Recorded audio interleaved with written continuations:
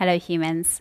I'm Claire, and I am the host of Polypages. And I wanted to jump on here and drop this into your feed because I have a really special announcement that cannot wait until the next episode.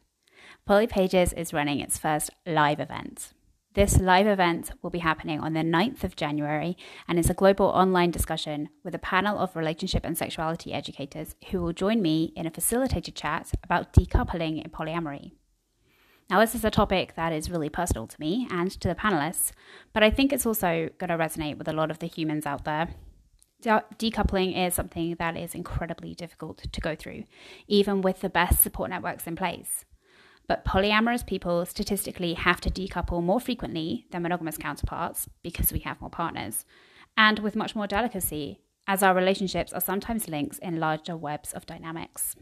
More than that, Polypages recently ran an online poll and found that formal support services were often hostile or dismissive of decoupling in non-monogamous dynamics, and that socially there is a lack of informal scripts for us to use when we decouple in polyamorous settings.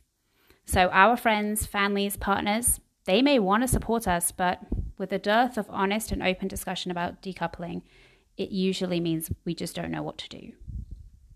So anyway, born out of this frustration, I set to work making the tools I wish I had when I was decoupling. Our live event will feature 3 polyamorous relationship and intimacy educators, Andy Adams, Evita Sawyers, and Sydney Ray Chin. Tickets for this event are now up on the website and the link will be in the show notes.